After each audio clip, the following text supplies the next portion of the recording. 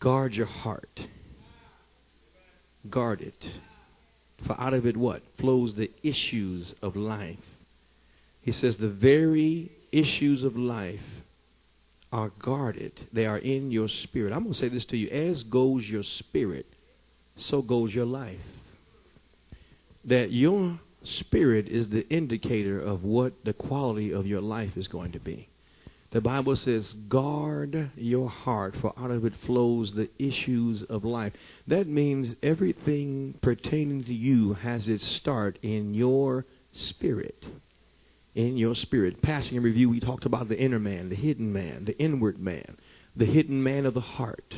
We gave you the various places in Scripture where Paul talked about the heart being the spirit.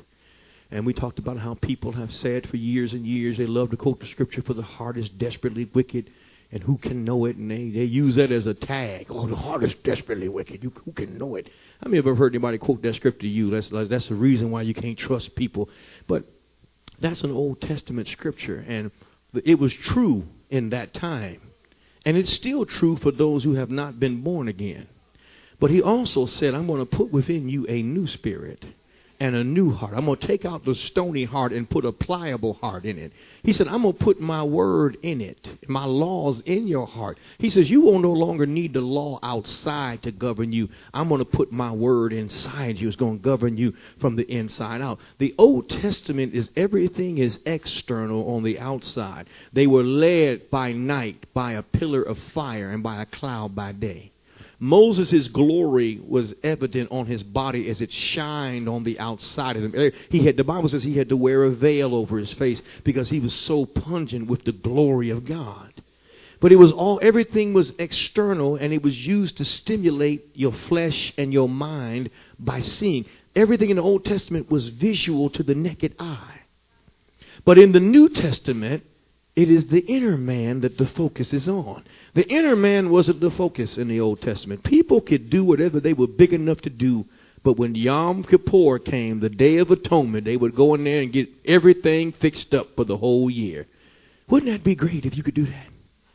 Wouldn't it be great if you had if the church had a Yom Kippur every year, the Day of Atonement? Well, it don't matter what you did this year. You go on down there and get that Yom Kippur going on, get that Yom going on. Get that Kippur happening, and you straight for the whole year. Whew, I'm all right with God. It was all external. The only problem, it didn't do anything to the heart of people. And people got to the point where they learned how to work God. See, religion is always trying to work God and maneuver God. Religion is very close to witchcraft. Witchcraft is an eye of newt and wing of bat and over. Now, there is some folks that gather around cauldrons, believe me, but but witchcraft is control. Witchcraft is when you want to control somebody else to do what you want to do. You can be manipulating them with anything. That's witchcraft. But when you want to control God with a formula, you already operate in the form of witchcraft. If you think you can conjure up God and manipulate God by pushing the right buttons and using the right code, you're trying to control God, and that's not a relationship. A relationship is a back and forth exchange. A relationship is a camaraderie. You and God communing together and you following God. And you not trying to get God to do anything for you, but you're coming in agreement with what he's already done. See, in the New Testament, it's already done. We don't have to ask God to heal us. We have to receive healing. We don't have to ask God to bless us with all spiritual blessings, for he's already done these things. The Bible says that you need to understand that you might have the faith to access the grace that you're already standing in. You don't have to really ask God for salvation. You receive it because he's already given it. You don't have to beg God to be baptized in the Holy Ghost because the Comforter is here. Back in the church I came from, we used to tarry for the Holy Ghost because, you better go obey the Scripture, go tarry. Well, that was true for the disciples because they had to wait because it hadn't come. Because the word tarry just means wait. So they had to wait till it came. But now he's come. You don't have to wait no more. You don't have to wait for the moment you believe it, you receive it. In the Old Testament, their hearts were desperately wicked. It was deceptive. They didn't know if it was God talking or if it was the Lord because everything was on the outside and external. They had to read the law. They even tied the law to their hands and put symbols all over their body so that they wouldn't break the law. But all that switched in the New Testament, everything. See, Paul said, this is the dispensation of the Spirit. He said the other was glorious in that Moses would walk in and people couldn't see his face. He said that was glorious. He said, but now Christ is just like that glory shined on the outside. He's shining in our hearts now. He said, and this is the time of the Spirit. This is a time when men would become born again and then be filled with the Spirit and be led by the Holy Ghost. Everything about your Christian walk, advancing in it, is determined by, can you be led? That's why the Bible always makes a difference between sheep and goats. Goats, you can't lead them nowhere. Goats are pretty stupid. You bring them out and they come right back into the place you took them out. They'll eat the curtains off the wall. They'll do anything. Goats have a mind of their own, and the problem with a goat is, the sheep are so. If you think the goat is dumb, see, the goat is dumb and ornery, but the sheep are dumb too. And if you put a goat among the sheep, the goat will lead the sheep astray. That's why you have to get that goat out of there, because people are led from the external and not from the internal. So everything in this focus in this New Testament is about you being led by the Spirit, learning how to develop your inner man and listen to the inner man so that you can get clear instruction from God. And some of y'all want God to speak to you and say, do not marry him. And he don't come that way. So I guess the Lord ain't saying don't marry. I'm going to marry Junebug. And you go do it. And like, what, Lord, why you let me do this? He's the devil. But the Lord, I didn't know you do that. Did you notice that sound, that feeling of claws going across a chalkboard every time you thought about it? You just ignored it when it did what you wanted to do. Then you ignore all this little. See, the leading of the Lord is gentle, is soft. See, God is not going. See, sometimes God gives grace, and the prophet comes and gets a word for you, or a dream comes, and it's something you so clear you can't make a mistake. But sometimes you have to pray into that kind of leading.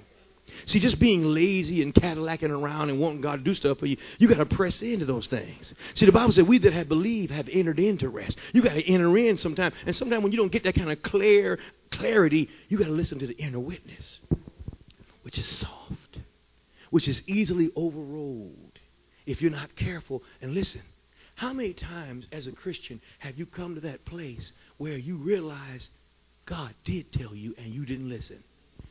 You knew something here, not in here, but you knew it here, but you went ahead and did what you wanted to do, and then hell was to pay.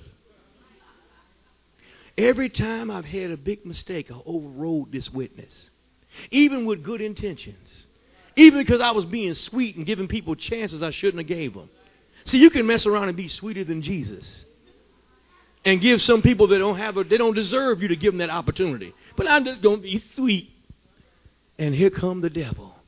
Here come the billy goat in the fold. That's why we spend time at this church learning how to be filled with the Holy Ghost. That's why we preach about, have you received the baptism of the Holy Ghost? Have you believed since you received? To get full of the Holy Ghost. Then stay full. Because once you got filled doesn't mean you stay full. There's one baptism, but many refillings. Getting filled and staying full of the Holy Ghost. See, you got an old wineskin that's leaking out. God ain't gave you a brand new body yet. You can't contain all the glory that God has put in you. The Bible says you have this treasure in an earthen vessel. God is going to put this treasure in a heavenly vessel one day. He's going to give you a heavenly vessel. But until then, you got to maintain the work on this outside, because this is dying and fading away. So we put the emphasis on being filled with the Holy Ghost and staying full of the Holy Ghost, and then learning how to be led by the Holy Ghost. And your success in being led by the Spirit has everything to do with your spirit. See, if your spirit is clogged up and unclear, then you can't receive from the Holy Spirit that's within you. The Bible says that we know, Romans 8 says, we know we are the sons of God. For the Spirit, the Holy Ghost himself, bears witness with our spirit. That means he bears witness. Have you ever gave anybody 5 because you agreed with them? They said something, you was like, right on. Give me 5. Back in the day, when I grew up in the late 70s, I know I'm telling on myself, and in the early 80s, you said, give me 5. When you said something, you better give me 5 on that. People like, give you 5 because they agree with you. You was asking them to bear witness for what you just said. Do you know that when the Holy Ghost is in you leading, he's waiting for you to give him a 5 and agree with him? And then he agrees with you. He bears witness that you are the child of God. So what are we saying here? How many of y'all know you're saved? In your heart, you know you're saved. You love Jesus best of all. If somebody woke you up at 3 o'clock in the morning, you know how anybody here sleep real hard? Like you on another planet when you sleep. Like it takes you about 4 or 5 minutes to get up when they wake you up. You ever been like that? You're not one of them kind of people? You one of them poor people that you hear a creak on the floor and you up all night and can't go back to sleep. Lord, I can't be sleeping with nobody like that, boy.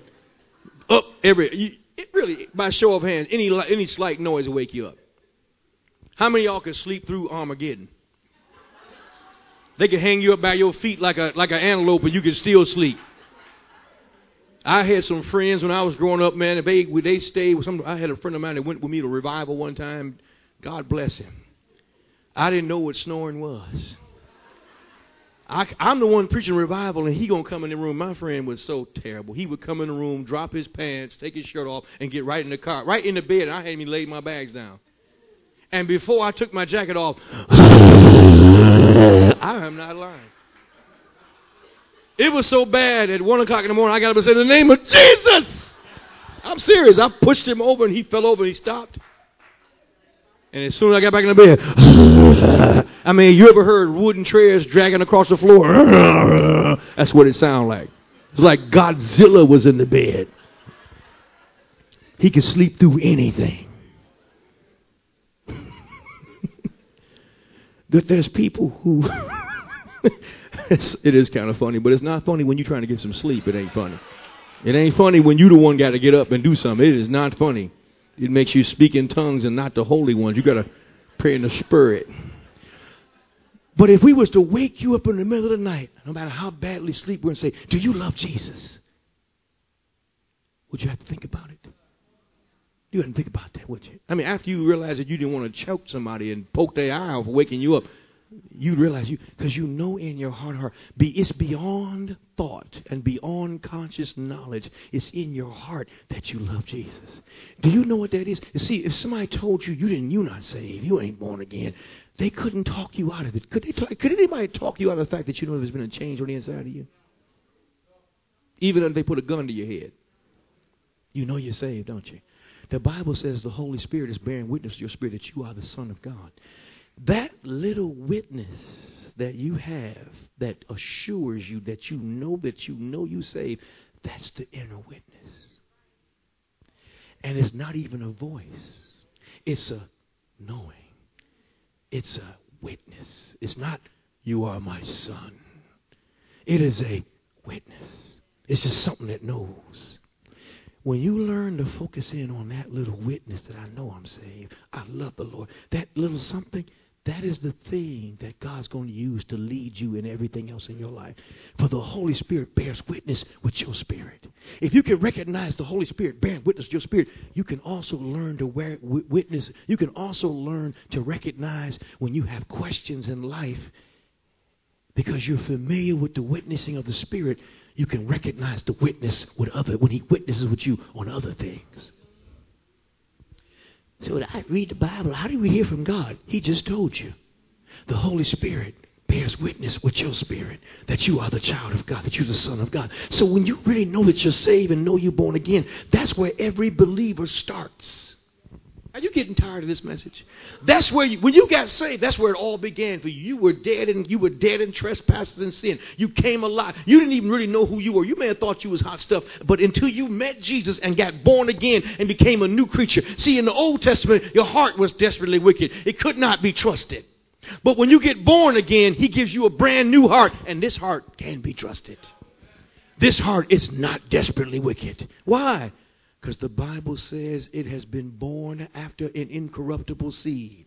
Do you understand what incorruptible means? That means it can't be corrupted. I don't care what you say. Well, what about this? What about... The Bible says if any man be in Christ, he is a new creature, a new heart, a new creature. Your heart can be trusted. But you got to learn how to listen right. Because if you don't listen right, you'll think your thoughts are God. And the Bible says that the word of God is quick and powerful and sharper than any two-edged sword. It divides asunder between what? What is the spirit and the soul. So he gives his word to you. What does his word do? Inside your inner man, your inward man, your hidden man, there is the thoughts that come in your heart, the promptings of your heart. Then there's your mind. You know your little squirrely mind that when you're trying to pray, it's all over the place. It's reminding you of bread in the oven. It's reminding you got to go pick this up. You sitting there trying to go on now. I'm trying to pray. Shake a mind, shake a make a lie, shake a shiny hole. You trying to pray in the spirit and your mind is just all over the place. Am I the only one? It takes me almost a good 30 minutes to just shut up and stop bothering me. I'm not the only one. Because see, in prayer, that is the outer court. The outer court is where the sacrifices are made in the tabernacle. That's the ugly part. Cutting up, sawing up animals, insides out. It's a bloody, ugly job. It was meant to be ugly and bloody to affect the consciousness. When you saw what sin had an effect, God wanted it to be an ugly, bloody scene to remind you of the ugliness of sin that you're coming out of. He wants you to put your nose together and you go ahead and do that offering. See, that's the outer court. When you're getting down on your face to pray and seek God, it's tough. You got to put that flesh to death. You got to split it open, stop hiding, open up your heart, let the inside out. You got to wrestle that flesh down. Be quiet. I'm going to wait on the Lord. Shut up. Stop talking to me. I'm going to get in the word. It's a battle of the flesh. It's a battle to put that flesh down. Oh, but if you get that flesh to be quiet, if you finally get to the place where the flesh quiets down, oh, then you go into the inner court. I can't get no help in here. Have you ever passed from the outer to the inner? But see, people who don't spend any time with God and don't spend any time in really praying, they'll spend for days in the outer court before they can get there. Because they've never trained their spirit to yield. They've never trained their flesh and their mind to be directed and subdued by the presence of God. That's why you need the word of God to help you pray. When you really pray, you take what he said and you say it back to him, because he can't say no to himself. He can't say no to a promise that he made. That's when it's not my will, but your will be done. This ain't my idea. You said that by your stripes I am healed. You said that you will supply all my need according to your riches and glory. You said, not my will, but your will be done. And that's why the word of God is quick. Woo. Fake the flesh out. It's quick and it's sharp. And what it does is it divides asunder spirit and soul. Is this me or is this God? Is this dream from the Lord or is this my flesh? Was that pizza? What was that? What that? What? You don't know. But the word of God, in the Greek, he says he divides asunder. It literally means he's a referee. Do you know what a referee does? He gets in between and says, go ahead. All right, separate parts. You go to that corner, you go to that corner. When there's confusion internally in you, when you get the word of God out and begin to meditate, he gets in between your spirit and your soul and begins to referee. This is your mind, but this is the spirit. This is your mind, but this is the spirit. And the more you learn it, the more you begin to learn what is your flesh, what is of your thoughts, and what is of the spirit. But see, it's not going to happen. Just because you saved, you didn't come trained. Any more than your kids came here trained. You had to train them. Potty training. Anybody remember potty training? You had to work on it and keep on working on it. You had to pull out some spanks, some slaps. Slap some hands. You get in there and you do what I tell you to do. Well, maybe that's me. I remember. I don't have no kids. I remember what my mother used to do to me. I remember I had to learn. Go get that big duck and put that duck on the toilet. Come on. I had to learn. I had to learn. You're getting to be a big boy now. You better grow up. This is the first rule. You can't be no grown man walking around here and don't know how to go get the duck. You want to grow up, don't you? Yeah, you better do what I tell you to do. You never had your mama talk to you like that? Have you ever talked to your kids like that? Because you tired of diapers at one point. It's cute for a while, but it's time to come out that mess. It's time to put them diapers down and come on and be grown. See, God expects you to grow up eventually, where you begin to be led by the Spirit, and you go get the duck without Him telling you to get the duck. You start learning how to be led by the Spirit, because your whole life, from here on out in your walk with God, is going to flow out of your inner man. As your heart, so is your life. Because your spirit is the thing that receives from God. And depending on the shape of your born-again spirit depends on how well it connects and communes with the Father of spirits. And the goal of Christianity is to become sons. The goal of Christianity is to limit the time between where it leaves His mouth and comes to your ear and you obey what you hear. Limiting the time of your spiritual reflexes to your response to the Lord. You know what thing? People get saved and they make mistakes. We make mistakes. We fall. We fail. Christians are the only ones that can fall in sin. Did you know that? If you're a sinner, you can't fall in sin. You ain't never been lifted.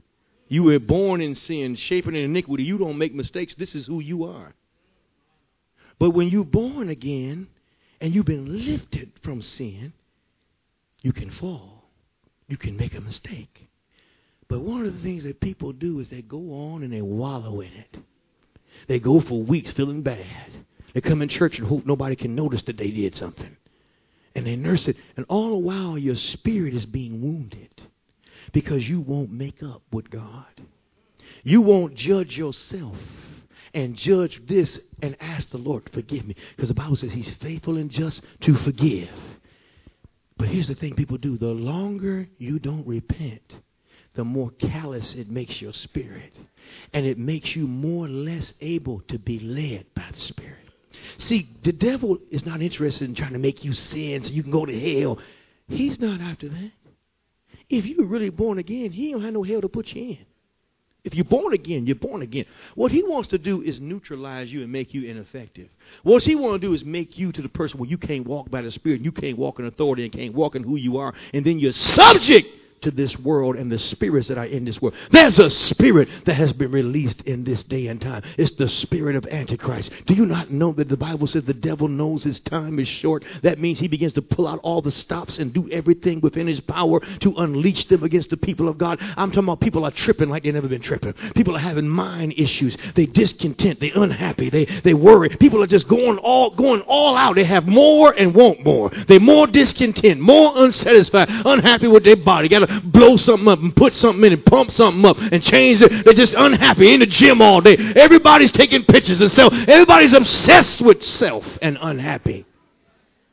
The devil has unleashed demonic powers on this age like never before because he knows that God has a people.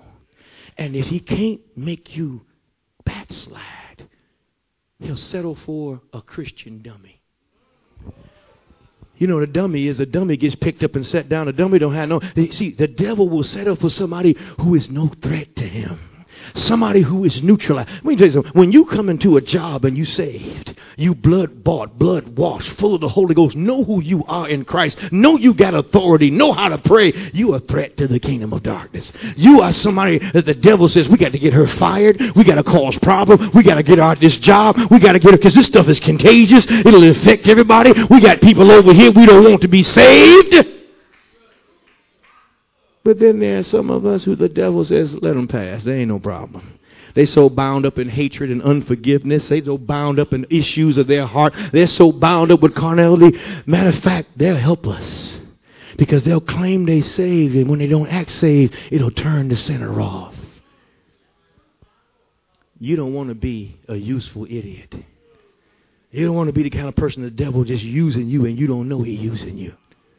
But we have a lot of people that name the name of Christ, and that's why some folk don't want to be saved, because it wasn't Jesus they mad at. They saw a Christian first. Gandhi, as messed up as Gandhi was, Gandhi said, if I had met Jesus, I probably would have followed Jesus. But because I met Christians, I can't believe in Jesus. This is a glorious church. God wants us to be led by the Spirit. The condition of your inner man. Now, I preached already a good message. You don't know it. But I want to lay some more on you. We talked about how the other week that Paul said, when I come and pray, I pray in joy. One of the keys to receiving is joy. It's one of the things that keeps your spirit in tune. Because, see, the frequency of heaven, the vibration of heaven is joy. You don't read in heaven where the saints is sad and they ain't getting along and around the throne they just kind of like laying around there and waiting for the end time. They don't know what's coming next. It's just, you don't hear that. When you hear a depiction of heaven, what you hear? Singing, rejoicing, glory, the presence of God. In his what? In his presence is what? Full, not half full, fullness of joy. And what? At his right hand, pleasures forevermore. The people in the presence of God are happy because joy emanates from the throne. Do you know that in order for you to connect with heaven, you got to get the spirit of joy? Paul said, I pray and make every request for you with joy. I do it with joy. Why? Because I know before I start praying that God is listening to me. And with that, I begin to rejoice. Deuteronomy 28:20. Well, Philippians 1:4. Whenever I pray, is what Paul said, I make my request for all of you with joy. Have you thought before you started praying that let me think about the goodness of God first? Let me meditate on what God has done. And let me just rejoice and come before my Father with joy. Father, I thank you. Like Jesus, he said, I know that you hear me when I pray. I rejoice in the fact that I can come boldly to the throne of grace and obtain help. You already know what I have need of before I ask you. But I just want to thank you and rejoice and give you praise. See, you're making your request with joy. Joy is the energy of faith. Yes, you might believe the word, but the true effect of you believing the word will be joy when you come into the presence of the Lord. I will enter his gates with. I will enter his. I will say, this is the day. Can you imagine? I will enter his courts with thanksgiving in my heart. Enter his courts with praise. I will say this is, wait a minute, this don't feel like the day the Lord made. That's not coming. See, entering in. Paul said you can come boldly for the throne of grace. Is this good yet? To obtain help in the time. So if you don't come with joy, you're not coming boldly. Joy makes you bold. Joy makes you get up and do stuff that other people think you look crazy doing, but you don't care. Because you know God has been good to you. You got to bless the Lord. I don't care what you think. I ain't living for you. I'm living for him. I'm going to bless the Lord at all times. I will bless the Lord at all times. Remember that song? His praise shall continually be in my mouth. You start blessing. See, it's a lifestyle of joy. Well, how do you have joy? You got to think about what God has done for you. Do you really think that you're here by any other reason than the grace of God? Do you think that he didn't keep you? Think about all the times the devil slipped past and God still delivered you. But think about the times he didn't slip past. Think about the time he was planning and God broke the party up before it got started. Think about the time the enemy had, oh, don't tell me. See, when you get before heaven and you see God roll the curtain back and he show you all the attempts on your life and all the times the devil had planned your destruction and he just moved. He said, no, she ain't ready for that. No, you can't. That be unfair. You be hitting her below the belt. I'm not going to allow it. And you heard how many times God said, I'm not going to allow it. I'm not going to allow it. I mean, he canceled assignment after assignment. Well, what about the stuff that got you? God said, I'm going to allow this because this is going to make her stronger. This is going to raise her up better. This is, she's not going to be defeated. The battle is already won. I'm going to take her through to take her to where I want her to be. God will allow it. Well, how do you know? The Bible said he won't allow anything to be put on you more than you're able to bear. Then he told Paul, he said, my grace is sufficient for you. In your weakness, my strength is made completely effective for you. And God is saying, I don't want you to go through nothing. But if I want you to become like me, I got to put you and allow you to be in situations to show you what you really are. And when you find out what you really are, you can now learn what you need to fix. and what you need to change. Because it wouldn't do you any good to insulate you and coddle you and keep you from the real truth. So I have to expose you to the poison if I want to make you an antidote. If I want to make you the fix, I got to expose you to the pain. Are you listening? Does this make any sense? But what happens is people often take these things wrong and they internalize, God, let this happen to me. Where is God? Where? I wasn't helping me. And the Bible says a root of bitterness.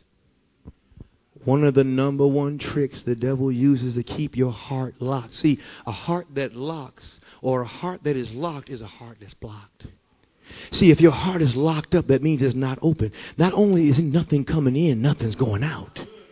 You can't have it closed to keep everything out and it be open for things to come in. See, the way to be is to be strong in the Lord and the power of His might so that the lines are open and it don't matter what's wrong trying to come. What's coming out is so strong that it's going to roll over top of anything trying to get in. Does that make sense to you? The devil wants to get your heart where you're offended. You know, you ever meet people that they just fly off the handle over anything? If they thought you said so, don't you say? What did you just say? You know, I didn't say that. Calm down. I didn't say that. You better not. You know I'll go off. Some people have been through so much stuff in life, they ain't taking nothing else. I ain't about to have I ain't taking one more thing off of nobody. I done been a doormat. I've been drugged through the rain. I ain't taking one more. If they say one more thing, the old folks say the cackles on the back of your head rise. If that not say nothing to me, I'm going to. You never been like that, have you? Huh? They feel like life has been so rough to them. They got an attitude about it. Honey, I was just wondering if you could just go by and pick. I ain't picking up nothing. I've been picking up stuff all my life for other people. I graduated from picking up. Somebody picked my stuff up. I'm not. See, okay. All right. Yeah, you got it. I'm sorry. Ask me to pick up some stuff. You ever seen me just go off talking? Calm down. You're going to blow a gasket if you don't calm down. It's not that deep. Simmer down now. Simmer down now. People like that, the devil loves people like that. Because the devil can create stuff that ain't even real to push your buttons. And see, if the devil can make you mad, he can make you sad. If he can make you sad, he can make you get over. He can make you bound. You want to get to the point where you are uncontrollable by the devil. He can't manipulate you with other people's attitudes, mouths, they're talking. See, the Lord says, reckon ye yourself to be dead. Wouldn't you look? Who looks like the fool going up to a man in the casket saying, you know, you wasn't never nothing. Could never stand you. If you was here, I hate you. And the dead man sitting there like this. Can I ask you, who is the fool? So it ain't really about him. It's all about you. Have you ever seen folks get mad at people in the casket? I have. I'm just coming here because I want to see him dead. Oh, there's some folk like that. Oh, you're amazed, but there are some people like that because you don't know what he did. You don't know what he did. And here you are living the next 40 years of your life carrying something for somebody that's dead. And it's locking up your heart and you can't receive from God. You can't move forward. You praying and your prayers ain't being answered. Well, I've forgiven them, but I won't really forgive them. You ever hear folks try to fool themselves? Well, I've forgiven them. No, you mean you're not mad about it anymore. But you ain't really forgave. See, to forgive means to let them go off of it. To let them go. It means to release them. I'm not holding it against you anymore. I've let you go. Now, I pray that you fall and break your neck down. But see, you ain't delivered yet. Now, I'm praying that I'm forgiving you now. But if you just die tomorrow, I ain't going to. You want to start getting God to get people that have done you wrong? Get on your face and start praying for God to bless them. Start praying for God to open their eyes and for God to touch them. Start praying to bless. The Bible says heat coals of fire on their head. See, when you start praying to bless it, God starts working with you. And you know what God's going to do? He says, now I'm going to take your case now. I'm going to take your case. See, you're now blessing and not cursing, loving and not hating. You're doing good to them that despitefully use you. Case in your court, in your favor. God will bring justice when you learn to stop trying to get justice. And that's hard when people have done you wrong. It's hard when people have taken advantage of you. But you got to reckon yourself to be dead. It's not your job to get everybody straight, Mr. Social Justice Warrior. It's not your job to get everybody told. Have you ever had people that, let's get so-and-so to get it, because, you know, they know how to get people told. You've met folks that have a degree in big mouthery. They know how to tell folks off. You ever had folk like that? You better not touch it. No. See, you don't want to be that person. Oh, you picked the wrong one.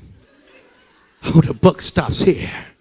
I saw how you treated 4, 5, 6, 7, 8, but baby, this is 10 right here. I'm a king. What's the word there? I'm a queen. You'll step into a queen now. Oh, who I am. Ah, the great I am that I am. I'm about to get you straight. Oh, let me tell you one thing about yourself. I'm about to break it down so it will forever be broke when I get done with you. You got the right one. Ooh, that's so ugly. Oh, that's so ugly. Ain't nothing like that, the throne. Ain't nothing like that sweet honey from the throne of God. There ain't no honey from the rock right there. That's all flesh. You over there, you ain't in the spirit. I'm going to prophesy to you, and I'm going to come against no. You ain't that ain't nothing but a flesh out. You ain't in the spirit. You over there fleshing out. It was funny in Bible school. That's why I picked up that term. At Rhema, they used to say, what's so-and-so? He over there fleshing out over there in the backyard. He over there fleshing out in the corner. What do it mean? It means letting your flesh take over. See, you lose the joy of God when you get offended. The devil is an expert of running through your mind all the stuff that went wrong. My daddy, my mom, my cousin, first boyfriend, girlfriend, I was alone, I broke up, they left me. And see, the devil just said, see, life has just been hard on you. You ain't got nothing. See, you know what you need to do now? What? You need to get them all. Yeah. I'm going to show them all. I'm going to succeed and be a success. You hear them when they're on stage at the Grammys. I showed them all. They said I was never going to be nothing. You still ain't nothing. You just a little richer, but you still ain't nothing. You just still broke down, petty person that never got healed and never got over it and got other people controlling your life right now. People from your past are still controlling you. Still got the handlebars. Still got the bucket. Still got the buttons they pushing on you whenever. You got to get free of people. You got to get delivered from people. You got to get delivered from your past. The past is what kept the children of Israel from going into the promised land. Looking back to Egypt, looking back to the past, that will stop you from moving forward with God. Sometimes I know some things you can't look back because you can't handle it. You got to get to the point where you're exalted in God to where you can look back and it don't bother you no more. Yes, that did happen. That did happen. It was horrible. I remember that time. But thanks be unto God. That always caused me to triumph. Thanks be to God. Oh my God. I thank God that nothing can separate me. That thing tried to separate me from God, but nothing can separate me from the love of God. Old song we sing, I got the love of Jesus. Hallelujah. You got to keep your spirit clear. Look at somebody say clear. You got to keep your spirit offense free, because unforgiveness is the thief of joy. Unforgiveness is the thief that blocks God's blessings. When you are in unforgiveness, I know you're not going to like this. You are an idolater. Because you are exalting another person, no matter how justified you are, no matter how right you are, when you can't forgive them, you will not forgive them. You have made that person an idol next to God. And that person is now dictating whether you have joy or not. Here you are happy, and somebody mentioned their name. You just got controlled. You just got served. When you exalt other people, God, see, the problem is, the reason why God don't want you to be in unforgiveness and strife is because you are putting them ahead of him. And see, the problem with it is, it ain't based on a love. See, you can become idolatrous when you just love your husband and love your children. You can make family can be an idol. Your husband can be an idol. Your wife can be, your husband going, there go my everything. He walked out the door. Yeah, and that's an idol. As a pastor, I have to tell people, I don't know how I'm going to live without her. I said, you're going to live? Well, how do you know? Because he lives. Don't make me get like Jimmy Swaggart. I can pray tomorrow. All you got to do is be like Elvis. It's the same thing. Jimmy Swaggart and Elvis. You're making somebody else another idol in your life. I don't know what I'm going to do without you. You going to stop serving God? Well, I'm going to stop serving God. Well, how are you going to serve God with the other person in front of God? That's a good question, isn't it? People don't think of it that way. When you got other things, your career can be an idol. I got news for you. Whatever you think that makes you something special that ain't Jesus, that's an idol. See, Paul said, I was of the tribe of Benjamin. I was of the first stock of Israel. I was trained by Gamaliel, the top rabbi, the top doctor of the law. He said, I came first in everything, behind nobody. He said, but when I met him, when I saw him, he knocked the light out my eye. I couldn't see nothing else. And the next thing I saw, I got filled with the Holy Ghost. When I saw him, I counted everything else as crap, as dung, that I might gain him. He's the great equalizer. He's the great stabilizer. When you realize that you got him, you got all you need. You have everything you need. Everything you lost in battle, he knows how to find it. Everything that you think that got away from you, the Bible said he's able to keep those things that you have committed to him against that day. But the devil will cause you to lose track and get off track because he don't need no new tricks.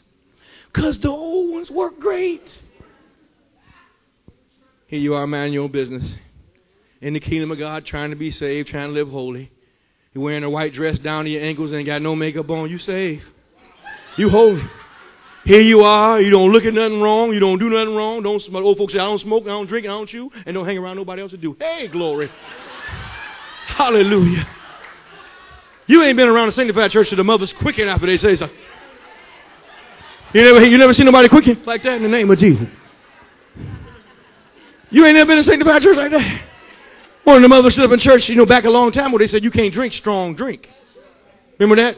No strong drink. They didn't believe in drinking coffee. That's a strong drink, keep you up at night. What about Coca-Cola? I don't believe no Coca-Cola. It's just burning when they're going down. It's a strong drink. I gave up Coca-Cola when I came to Jesus.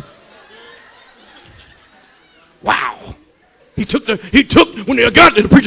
got saved, when I came over into holiness, he took the Coke out my hand, took the pop bottle out my jacket. I was like, what? Jesus took the pop from you? Coca-Cola? The fizzing, burning Coca-Cola? It's a strong drink. One of the mothers stood up and said, I've been living for the Lord for over 40 years. No sin have I committed since I got saved, except for I drunk a Coca-Cola. That's why I got diabetes right now. Y'all pray my strength in the Lord. That's a true statement. I'm not lying about that. That was happening. She thought she got diabetes for drinking a strong, sweet drink. I was disobedient to the Lord one time. Y'all pray my strength to the Lord. I remember when the saints used to end their testimony with, pray my strength in the Lord. Pray my strength in the Lord. You don't know nothing about no praying the strength. No. Pray my strength in the Lord.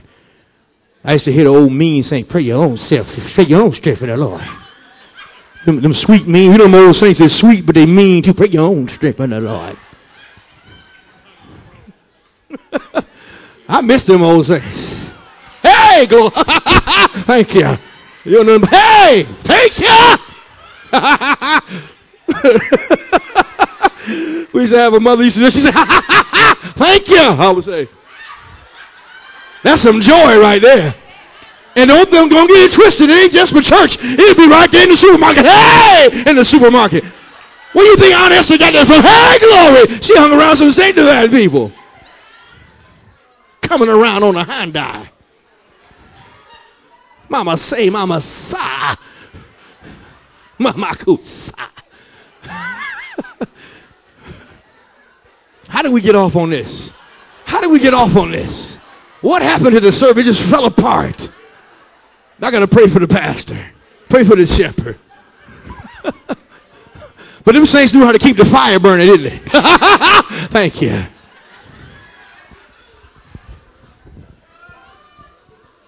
I used to love the little clap. Thank you. Thank you. I want you to know I'm saved and I'm sanctified. I'm filled with the Holy Ghost and that with a mighty burning fire. Woke up this morning with my mind was right. In my right mind, in my present mind. Thank you. I want to say thank you, Jesus. You've been better to me than I've been to myself. Hallelujah. Keeps on blessing me. Why don't y'all pick some of that stuff up and bring it back? You know you want to quick and go ahead and give in to it. Say yes to the Lord. Oh, I snatch in the Holy Ghost is real. You mean tell me you ain't never had them goosebumps get up and down your back, roll down the back of your leg and come up to your neck? Watch out here. You never had it happen to you? You ever had it get on you when you're in the car going home and just, thank you, Jesus. That's the joy of the Lord. That's the supernatural touch of God. It don't happen unless you want it. Hallelujah. You got to ask, Lord, don't leave me when the service is over. Don't let me go. Rock me all night. Stay with me.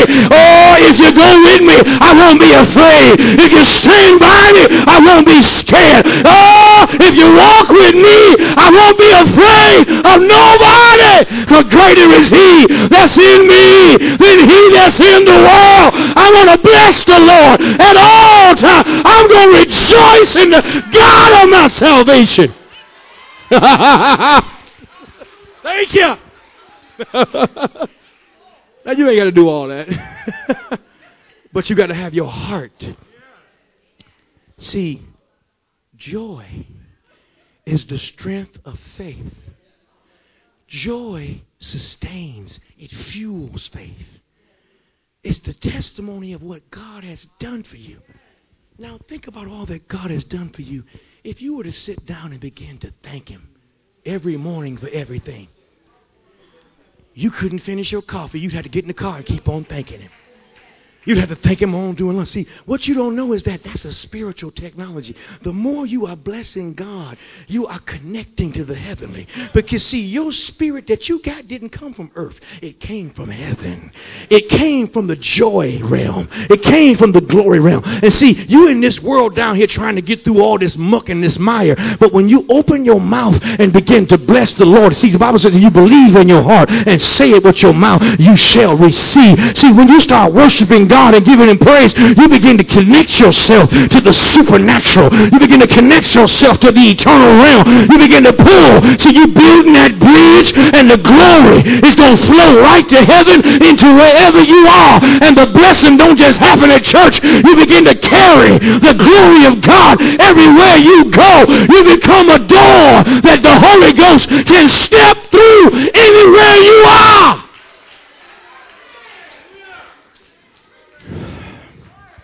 Because everything in the Old Testament that you see that God did externally, he means it to be a symbol of what should be done internally. He said there must be a fire on my altar, and it must never go out. It can't go out. That altar is not there. Now the altar's inside here. The altar is here, and don't let the fire go out. That's why the Bible said, fan the flame and stir up the gift. Hallelujah. You ain't got to feel nothing. You just have to obey something. This ain't a put on. This is a come on. If you go ahead on and begin to bless him, if you do it in faith, out from your belly shall flow a river of living water, a river of a river of healing, a river that will reverse every curse and break every chain and break every yoke. A power so strong, and it makes the rulers of this world to tremble. Stand up on your feet. Hallelujah, Jesus. Hallelujah.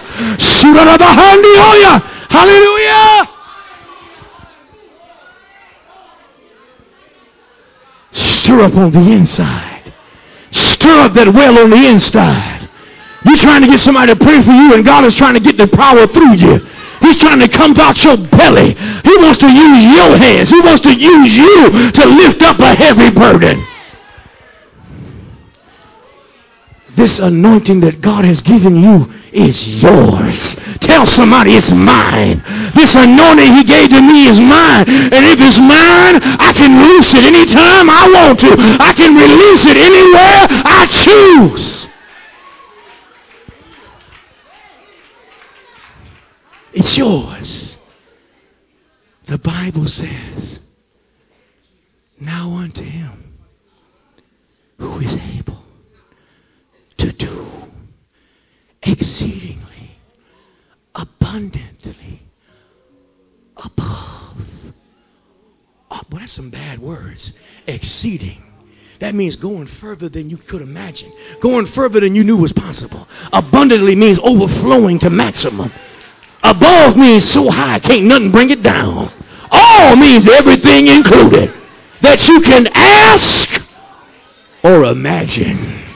Woo, can you out-imagine the power of God? The Bible says if you can sit down and imagine it, I can put power to it. I can send some creative. If you can imagine a new kidney, I can put one in you. If you can imagine a new heart, I can put one in you. If you can imagine, the Bible says faith gives substance to hope. Hope is the imagination. If you can imagine it, I can put power in it. If you can imagine all your needs being met, I can supply the power. Hallelujah. I can do it. All things. But now the Bible says when you pray, things whatsoever, believing, it'll be done for you. He said mustard seed of faith. If you had faith the size of a mustard seed, he wasn't really emphasizing how small it was. Because he told you the mustard seed is the smallest of all seeds. But when it's put in the ground, it creates the largest of trees. When he says mustard faith, he's talking about a growing faith. A faith that is continuously reaching higher. Jesus said, if you got the growing kind of faith, if you have the kind of faith that starts here but keeps moving, if you have the kind of faith that you get saved and then keep on walking with Jesus and don't walk back every time something go wrong, that's what mustard seed faith. Not that it's just so tiny, because he's giving you every man the measure of faith. He's talking about the kind that when it's planted, it sheds and grows, sheds and grows, and before long it's so big that it can supply every need. He said for long it's so big that even the same fowls of the air have to lodge in the branches. You know you got faith when the devil just had to sit down and watch what you're doing. Can't stop this tree. This horse is out the stall. This ball is out the park. Ain't no bringing it back. That's what it means. He will make a table for you in the presence of your enemy. That's what that means. When the mustard seed faith gets so big that the devils can't do nothing with it. He said, you got that kind of faith. Well, I don't know. That's why you don't walk in it, because you don't know. Because you're still wondering, and you thinking about all the mistakes you made, and I've been failing, I just can't. And the devil makes sure he reminds you. But if you look into the perfect law of liberty, which is the word of God, you will see that his grace has covered it. And he says, it's no longer you, but it's I that live in you. You in me and I in you. I am in my Father and he is in me. We are in you and you are in us. If my word abide in you. He didn't say if you was perfect and didn't make no mistakes. He said if my word abide in you and you abide in my word. Ask what you will. And whatsoever things you ask believing. Believe that you have it now and you shall have it. Your spirit has to grab a hold of it. Close your eyes right now. See that thing in the spirit that you know is God's will for you to have it. If you're sick, it ain't God's will.